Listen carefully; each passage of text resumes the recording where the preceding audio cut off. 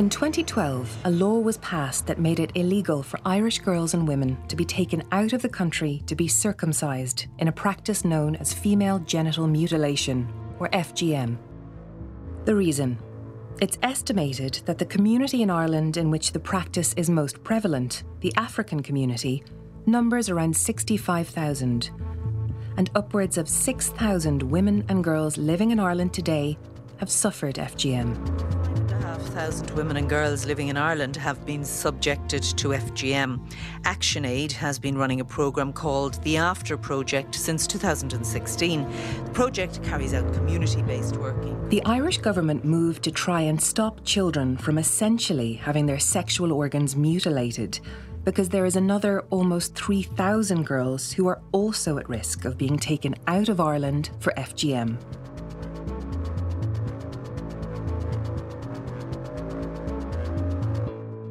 I'm a survivor of FGM.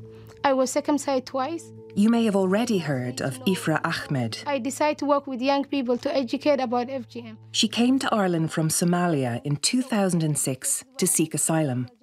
Ifra is determined to bring about an understanding where the practice is stopped throughout the world, including here in Ireland, when Irish children are brought back to their parents' countries to undergo FGM or are in danger of suffering the procedure here. And the nurses did not understand where I come from and what I was talking about. I was a wee bit of powder, do you? You like this sort of thing? No. Over the last year, Michael O'Kane has been recording Ifra. Oh, okay, cool.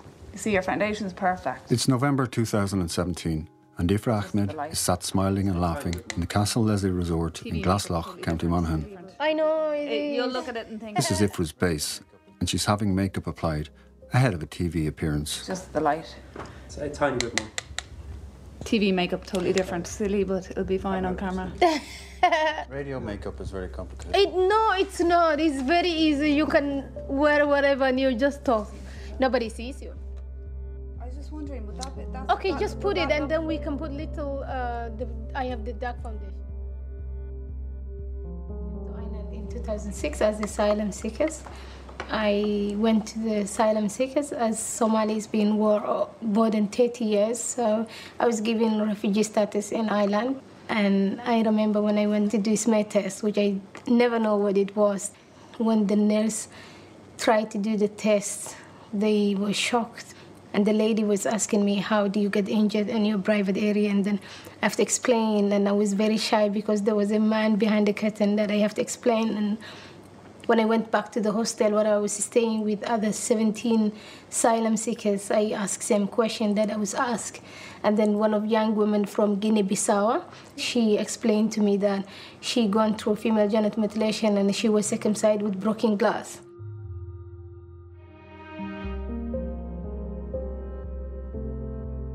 Ifra grew up in the Somali capital, Mogadishu.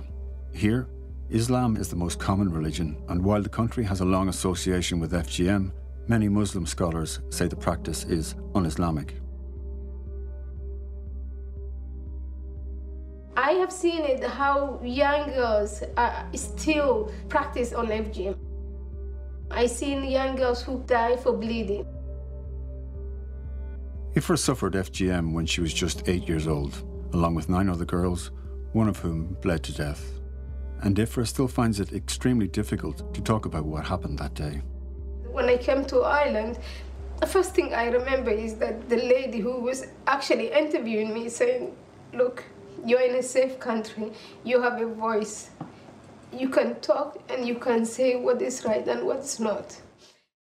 Ifra's voice is just one of nearly 6,000, from Wexford to Westport, and her experience is very like another Irish-based survivor. We are in Port Harrington, beautiful town, in my home. I live here with my 2 beautiful boys, Paul and Nathan, and we love it. It's very quiet. This is Meheret Yemani Abdigergish. Like Ifra, she fled to Ireland in 2006, but from Eritrea via Sudan in East Africa, where the rate of FGM is over 90%. The older I get, the more I'm finding out, like, how affected I am. Mine was done by a woman who was related to my sister's husband. It was done 4 times. The last two I remember, the first two I don't remember because I was very young. And it was done with my two sisters. And then the last one, I was between 9 and 10. And it was done with my youngest sister, actually the same time, I don't know, the woman kept saying that, the last time she didn't do a good job. She left something, and my last one I remember very vividly. You know it was going to happen? Yes, I did, because they say, oh, you're going to get circumcised with your youngest sister. I remember my brothers held me with my legs, and my mother was there. And the woman, she took this blade. She used the same blade for me and my sister because we were there side by side. And then they let you go, but you have to leave your legs open for a few days. And you'll be outside in the bed. They will wash you with salt and warm water as well, because to help with the process of healing, because there's no antibiotics and there was no anesthetic, So what happened was she came early in the morning, because you're supposed to do it early before the sun comes out. Sorry. I was cut first because they want to make sure, like, my sister felt brave, because they said to her, oh, come on, your sister can do it, and she's already done it, What age were you then, both? She would have been around maybe 4. I'm trying to highlight as well, my mother was married at 11. She was a shepherd. She did give us a better life than she had. Even though, like, those brothers who held me down, they have girls now. Like, I have nieces now. They didn't go through what I went through. I know they were not happy, like I said, oh, they held me down, but they did, But I can't blame them, they didn't know. Why did they hold you down? Because you're not going to let anybody butcher you, but my mother wouldn't be strong enough to hold me down. So the brothers have to, It's normally you try to find somebody to hold down the child, because somebody has a blade in their hand and they're trying to cut you. You're not going to say, here, come on, cut me, But as a child, you're going to scream, and and they'll be afraid that they will cut an artery or something they couldn't stop it.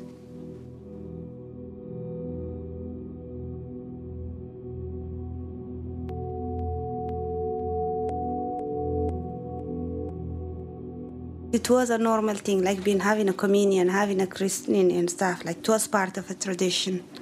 In Sudan, it's a celebration. They put henna on your hands, on your feet, and they invite your friends. They make like a party of it for a week at least. Sudan would be one of the countries with the highest FGM because it is part of the religion and culture. Girls go through FGM as young as 2 weeks old, but they try to do it quick. As a father of an 8-year-old yourself, if you say to her, oh, this is the right thing to do, you should do it for you, I used to be that little girl, and I was actually my daddy's girl. My dad loved me, I loved him so much, and people think I'm the youngest. I'm number 8. Not even the youngest, I asked Meherit why it's done. Well, from what I've learned about it, like growing up, a girl is less promiscuous, and she will be able to marry well. And it is like give you purity, like stay pure. We're joined in studio this morning by Ifra Ahmed. Ifra answered the same question on RTE Radio. When we talk to the family, they say that it's something that's been going on generation to generation. And I remember asking my grandmother, why did she cut me after I got my Irish passport, went back to Somalia? And the only answer I got was that because it was happened to her, and it happened to my mother and my aunties, and of course, we have to go through.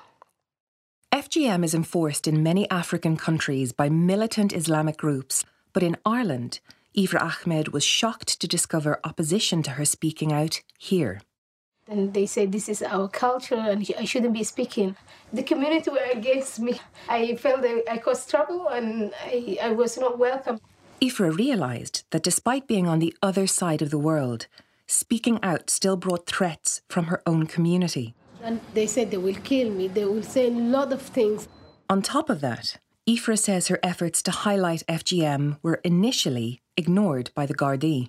I went to the police station complaining. And they said, why don't you leave the things that they practice, let them practice? That's what the policeman said. He said, don't talk about their culture, it's just leave it, so they will leave you, not to text you or call you or whatever.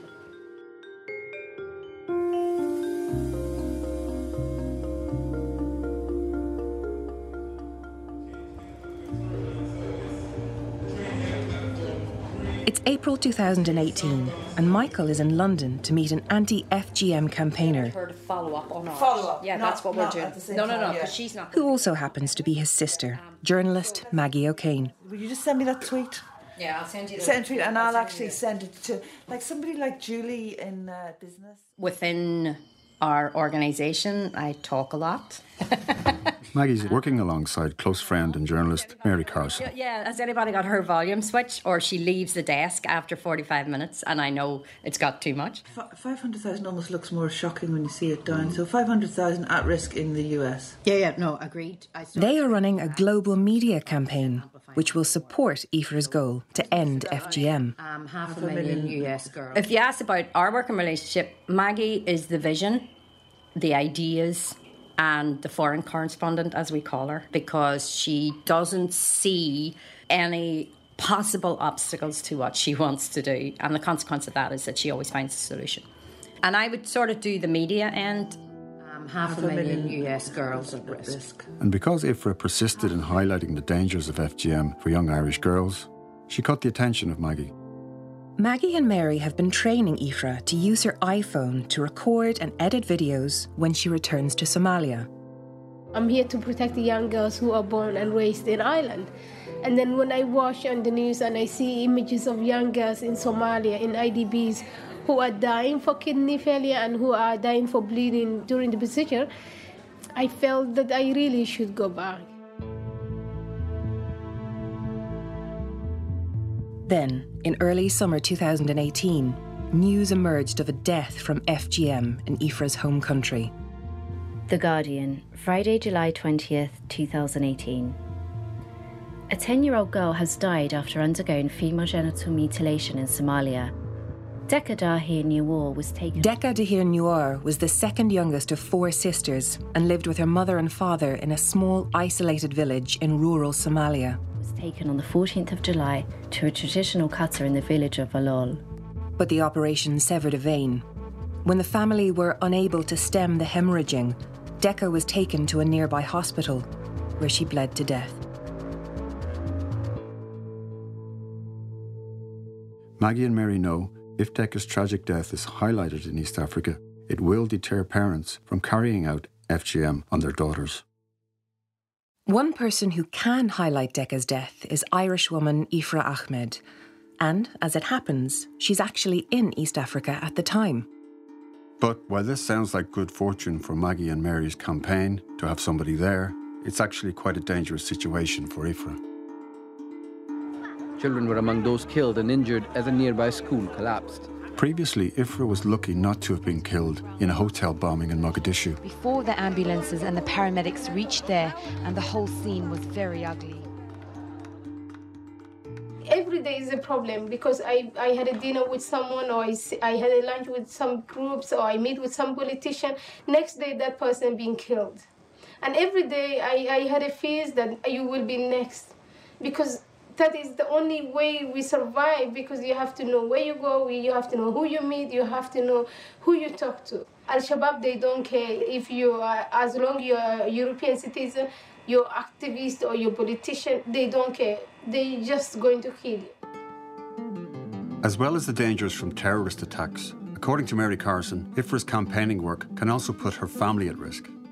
because of the nature of her work in Somalia and the delicacies around doing anything that interferes with what are cultural traditions, she can't go openly to see her family and her father. If she does, she has to go in undercover. She goes there rarely, not because they don't want to see each other or that her father doesn't support what she's doing, he does. But by going there, if they can't get at her, the potential is that they'll get at her family.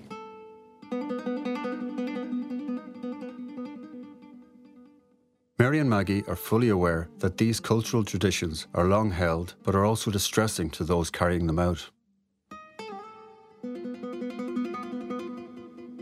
You know, you look at the pictures and you see this completely isolated nomadic tent. These are nomadic families who have nothing.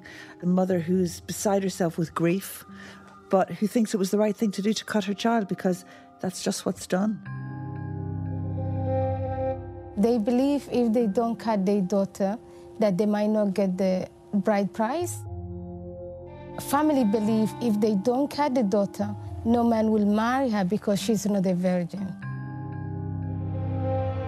And as for my own daughters, the idea that somebody could take a razor to them and that I as a mother would think that that's the best thing to do for them and to do it with love, because I think so many of these children are cut with love because the mothers think they'll not get married otherwise. Tuesday was International Day of Zero Tolerance for Female Genital Mutilation, which is defined... And in the Islamic community itself, there's no unity over the issue of FGM. One of Ireland's leading Muslim clerics, Dr. Ali Salem, defends the practice on RTE's TV flagship current affairs show, Primetime. Well, I'm not an advocate of female genital mutilation, but I am an advocate of female circumcision. So what medical reason would justify what you refer to as female circumcision and most people would refer to as female genital mutilation? Well, the same medical reason that would justify male circumcision. With male circumcision, which can reduce the risk of infection, the organ is not fundamentally changed. With female circumcision, it's drastically altered. People by nature are different. People's organs are different. What one person needs is not necessarily needed by another person, and it should be determined by a doctor. So what is wrong with that? Welcome back. The Islamic Centre of Ireland... This appearance on RTE television led to the Islamic Centre of Ireland declaring a fatwa. The religious ruling, which can be made by any Islamic leader, follows... They announced an outright ban on FGM in Ireland, describing it as forbidden and sinful. His statement was widely criticised by those working in the... Dr. Salim later apologised for his comments. He said that because he is not a native English speaker or a medical person, he misunderstood the term circumcision. Campaigners also point out that FGM is not exclusive to the Islamic community. In Nigeria, for example, more Christians carry out FGM on their daughters than Muslims do.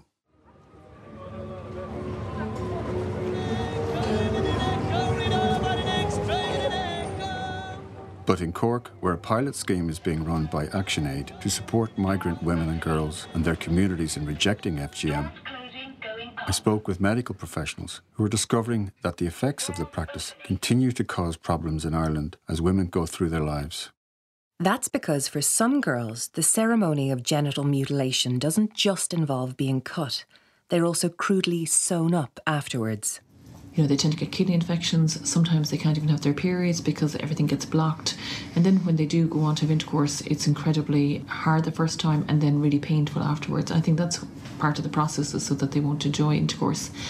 When it comes to childbirth, what we need to do is open the tissues to allow childbirth and acknowledge that for a lot of these women, childbirth may not be possible and that a caesarean section is required. My name is Dr. Marie O'Riordan and I'm a consultant obstetrician and gynaecologist. Obviously they've come from a culture where this is normal and now they've come to our culture where we're telling them that this is awful. The experience of childbirth Mairead is talking about is something Meheret, the Eritrean woman from Portarlington, can relate to. I went for labor. They put me in a bed and I was screaming everything. They don't let anybody in. Yeah. And then She came to check on me. No IV, nothing, like they don't. And I was screaming. And when I walked to the delivery, Paul was actually, his head was here between my legs, you know. So when I went to delivery, they cut me to take Paul out, you know. And he actually damaged my pelvic floor. I walked, let's say, from here to the end of the garden, then they have to stitch me and everything. But the woman, she said to me, "Oh, I'm trying to stitch you to make it nice and tight for your husband." I said, "Do you think I care about what my husband think about my vagina at this moment, you know?" Meheret also explains that women who endure FGM often lose the ability to enjoy a healthy sex life.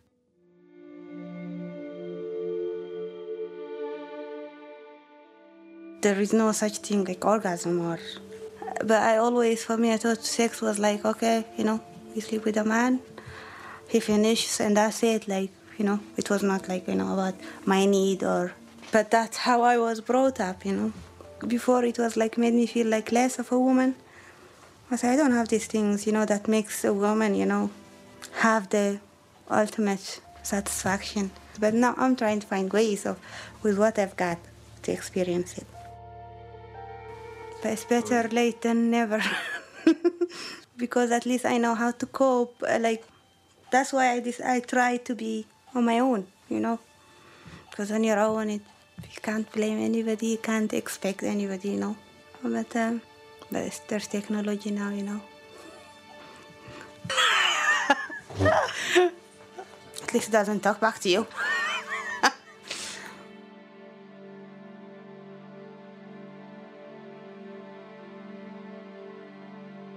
More and more Irish medical staff recognise a duty of care to vulnerable girls.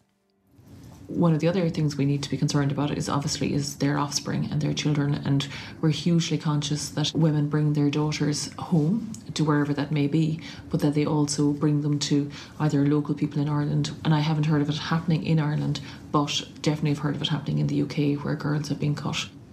While it's possible to detect FGM issues in hospital, it's nearly impossible to monitor girls being taken out of the country through Irish airports. Their security can check for drugs and weapons, but not for girls about to undergo FGM. I mean, I think the most important thing is that these women are supported. Mairead Reardon again. There's not only our patients' culture, but there's also ours, and often we can be very slow to ask the hard question, you know. What is that question? You know, have you been cut?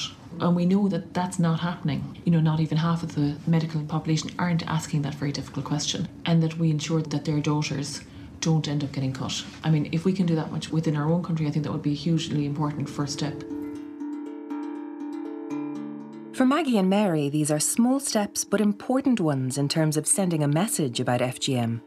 There will probably be hundreds and maybe thousands of people who will decide not to cut their kid.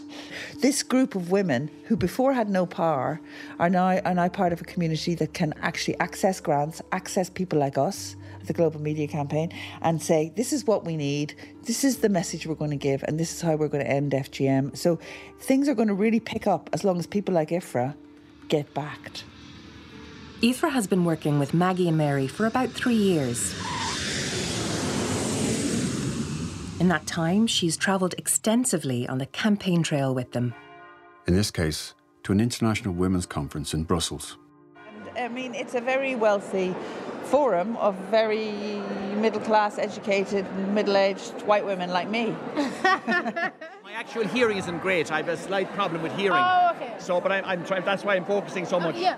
And Maggie watches on as Ifra accosts a visiting Irish minister, David Staunton. No, what I'm saying is that in Ireland we had an integration centre, but during the crisis it was closed down. An integration centre? Yes. Okay. There is no more integration centres. Okay. Which is needed because we were doing a lot of work with young people from different nationalities. So maybe what we should do is meet in Dublin and sit down and discuss this. Yeah. And see what the needs are and how we can best address them.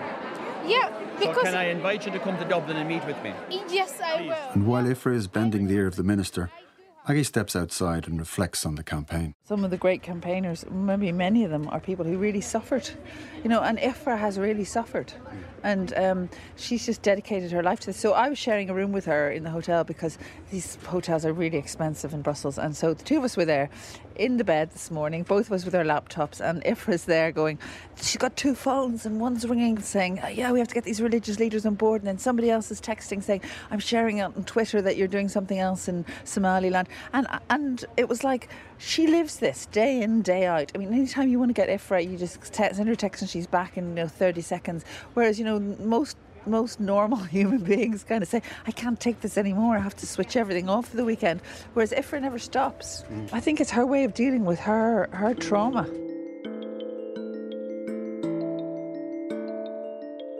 Ifra's trauma drives her to campaign against FGM in Africa and in Ireland, where the FGM problem is hidden and not spoken about. It's not even under the carpet, it's so underground, it's just not happening. And it is happening, of course. This is Dola Toomey. She works at the Sexual Violence Clinic in Cork.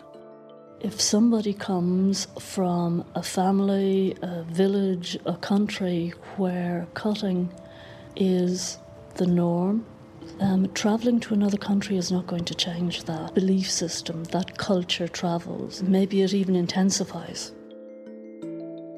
As well as the hidden nature of the practice, Dola says, a big obstacle to tackling FGM is a lack of full understanding of the practice amongst health professionals here. This makes it harder to identify young girls who are at risk of being taken out of Ireland to undergo FGM. You have thousands of children going back to school. Some of them will have been away for the summer. Some will have been in holiday resorts where they were playing in the sea and all that kind of things. Others will have travelled a little further afield. And the purpose of that travel wasn't a holiday. The purpose of that travel would have been to either return to a place or go to a place for their cutting ceremony, essentially FGM. They will have returned to here in Ireland, to the schools in Ireland, and to all intents and purposes, nothing out of the ordinary will have happened to them. I mean, I remember as a kid, one of the big dreads of going back to school from my youngest age was you'd always have to write an essay, what I did on my summer holidays. Well, there's children in this country who, if they had to write that essay, that is the essay they could write. The summer I was cut.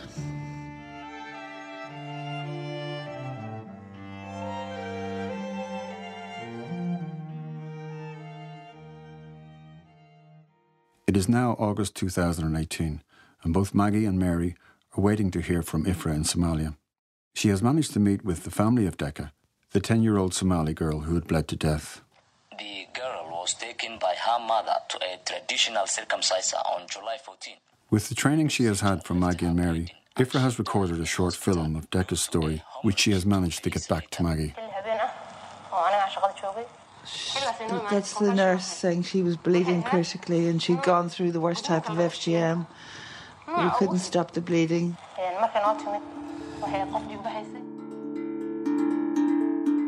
FGM graduates who started to tweet about the fact that this girl had bled to death and turned it into a news story. Ifra then seized the moment and said, right, I'm going to get on a plane, I am going to get a cameraman, we can support her. She flew to a very dangerous place where you could only access by plane and put together this really tragic account of one little girl's death. And it's a 30-second trailer which is basically telling the story of how Ifra's gone in search of Decca. And already, awareness of the tragic case is having an impact. One chief in Gwalgamud, which is where Decca's from, has already publicly denounced FGM, which is the first time that's happened. Decca's grandmother says no more, it has to end. And there's a debate in Somali going on Facebook.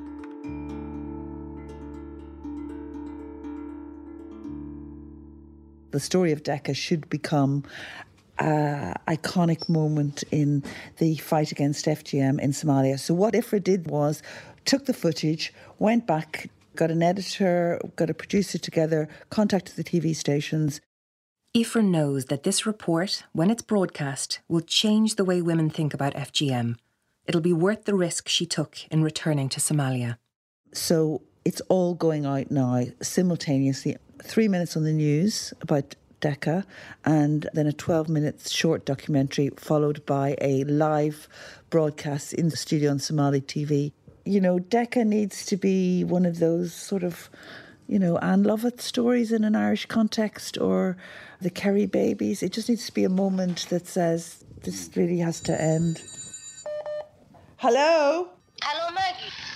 Maggie, one second. I'm talking to the national TV. Oh, my God. The TV stations are all set to broadcast the report, but then Aoife calls Maggie. Yes. There's a problem. But the thing is, what's the threat? Is the threat people are angry with you because of the work or of kidnapping, or what's the threat? Only problem I concern now is that Al-Shabaab. I am not scared anyone else. On this occasion, though, Aoife doesn't have to contend with the Islamic extremist group Al-Shabaab, but an opportunistic TV executive. And he said that it's longer, we cannot broadcast. I said to him, what's your problem? He said I should add $200. I told him I will add 100, so just do it. So... message kaliya arab ina u diro Soomaalida xataa meeqa deeqo oo kale dhimato. Aoife, Maggie and Mary successfully get DECA's story to air across 6 channels in East Africa, where it's seen by millions of women. And all government, they watch and they listen.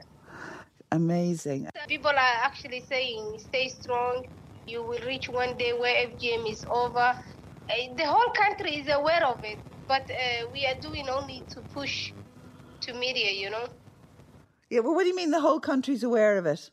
Because, you know, a lot of people, journalists, religious leaders, some of the member of parliament, everyone calls me and they say that I'm doing great work and I should keep it up, and they say your message is important.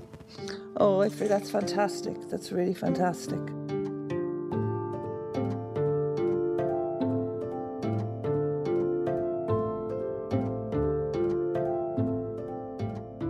As a journalist, sometimes you think it's completely useless what we do, and you despair. And I have felt that at times.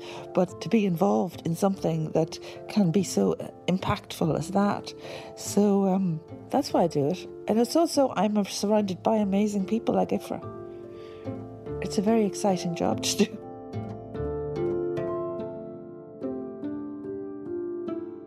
Coincidentally, around the same time, Maggie and Mary learned that there are changes in the prevalence of FGM. The Guardian, November 6, 2018.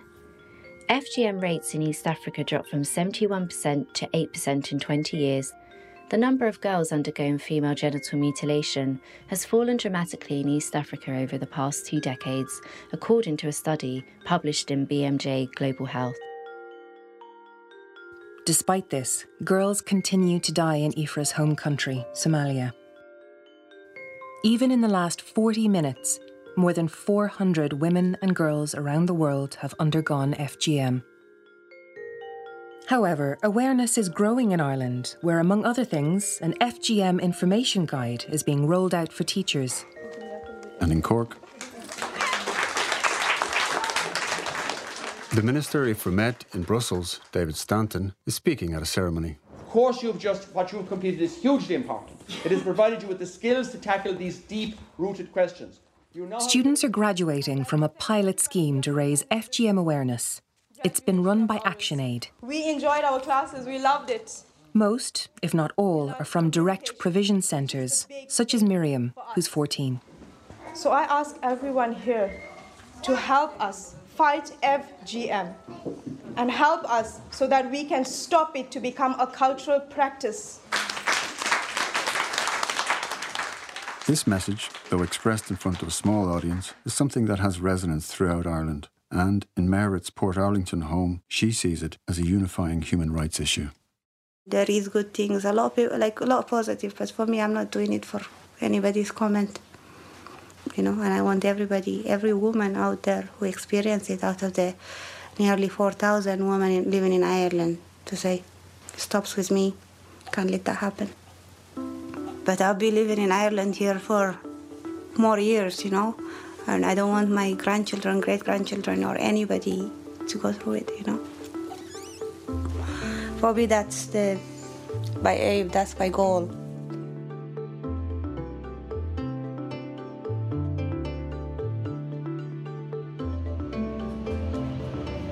Quickly.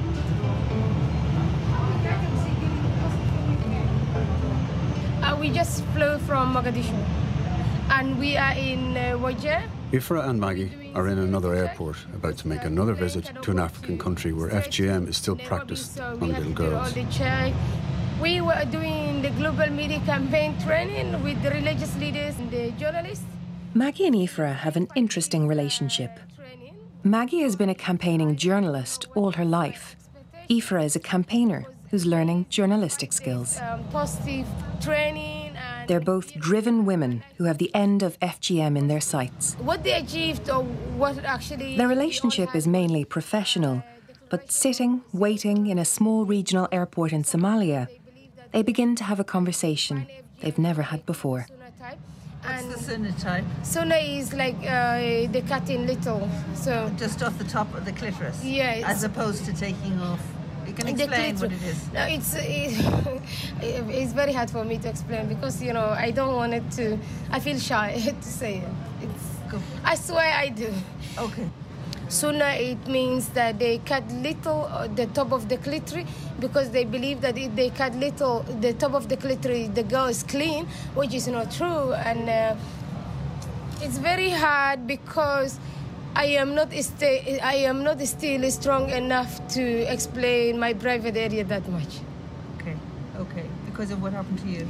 It's what happened to me, and also I feel like I'm telling everyone that how I was cut and how I was so I want to end FGM, but I always try to end FGM in a way I can tell everyone. But for me to tell them how I was held and how everything was cutted and sew it back, it's a little bit... So still, all this time people are making a film, you've talked about it before, you still find it really hard to speak about it? Yeah, really, it's my body, and nobody has ever actually asked me how it's... What happened, okay. People ask, but I went in different ways answering, so... Because I did not decide to have FGM, and it's very bad, and it's a terrible thing, and I really hate when I actually wash myself or when I look at myself. I hate so much, so that's why I keep it myself. But I want to fight I want to end FGM because I don't want every woman to look at like that and feel this shame. And so when... The top... Oh God, here's the plan. Oh no, our plane. Oh no. And then quickly, it was back to the current reality. The flight had been called, and they were about to miss it. Huh?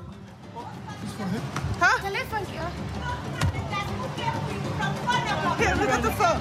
We have it.